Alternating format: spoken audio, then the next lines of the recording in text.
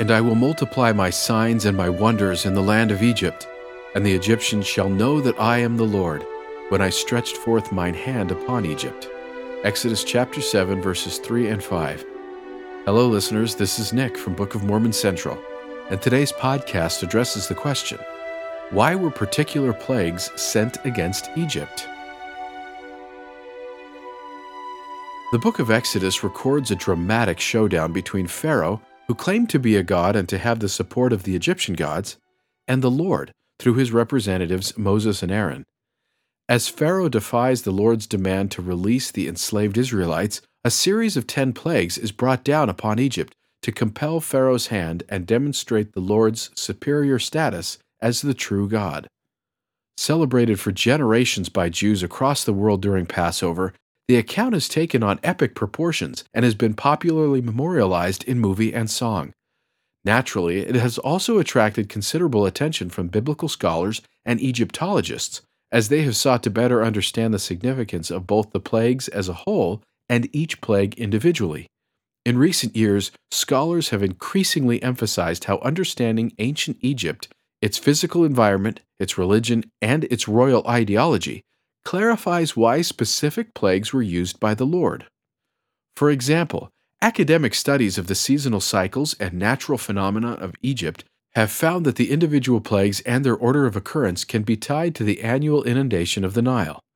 In years of extremely high flooding, due to high rains at the source waters of a major Nile tributary in Ethiopia, algae-rich soil turns the waters blood red, giving off a putrid smell, killing the fish, and making the waters undrinkable.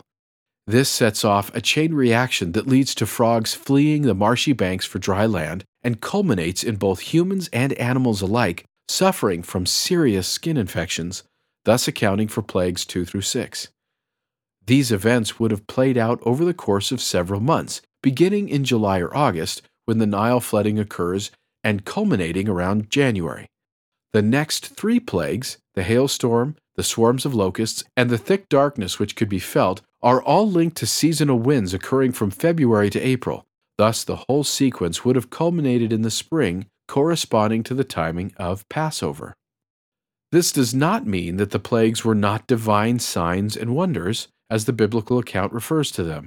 The Book of Mormon also refers to these types of divine punishments and destructions as pestilences. The Lord, on needed occasions, has used and intensified these natural phenomena in order to bring about divine justice and judgments. Doing so in Egypt conveyed to Pharaoh that each plague was no idle threat from Moses or the Lord. It was a real possible risk that he would have understood.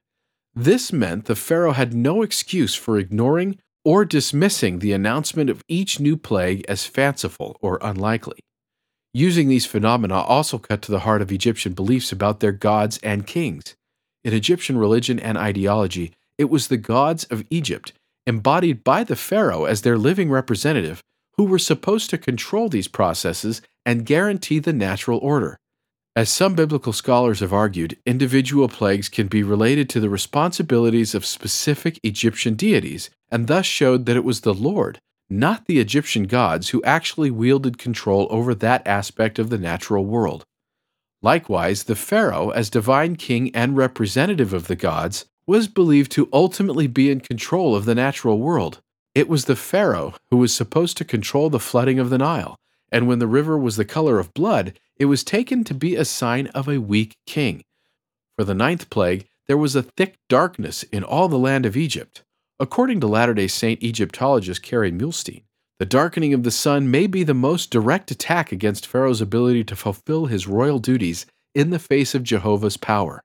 The king was seen as being directly responsible for Egypt receiving sunlight, or for illuminating the 2 lands. The presence of the sun was a mainstay of Egyptian theology, stability, and royal ideology. Thus, Jehovah's power over the sun was monumental. It was incontrovertible evidence that the king had been bested.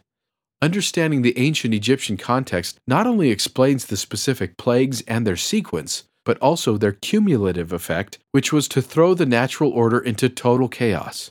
Muhlestein explained, contaminated water, too many frogs, various insect infestations, disease among humans and animals, storms, loss of crops, the sun being darkened, and loss of human life are all elements of disorder that touch on every aspect of Egyptian life.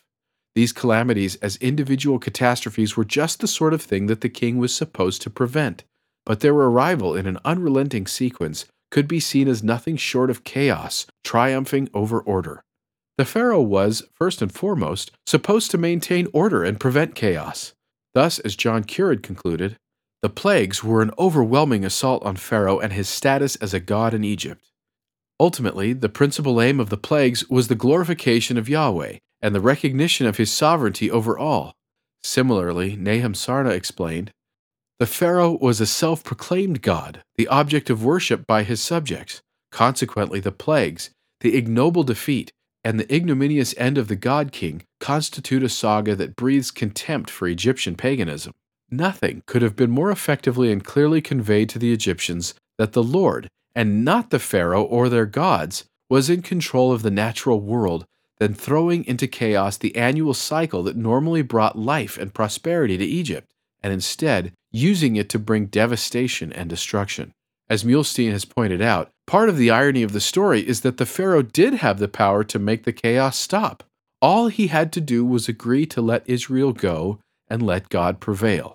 Yet, in his arrogance, Pharaoh refused to comply with Jehovah's request, and thus Pharaoh created the scenario that highlighted his impotence before God. This ultimately created chaos, the antithesis of everything Pharaoh was supposed to create, but was powerless to do so when in conflict with the desires and decrees of Jehovah. Today, many may find that when they resist God's will for them in their life, it similarly may lead to chaos, albeit on a smaller scale. Instead of being like Pharaoh, we can choose to let God prevail in our lives, and we can choose to let God be the most powerful influence in our lives. If we do so, President Russell M. Nelson has promised, you will experience for yourselves that our God is a God of miracles. Thank you for listening. To find out more, please visit bookofmormoncentral.org and then click on Know Why.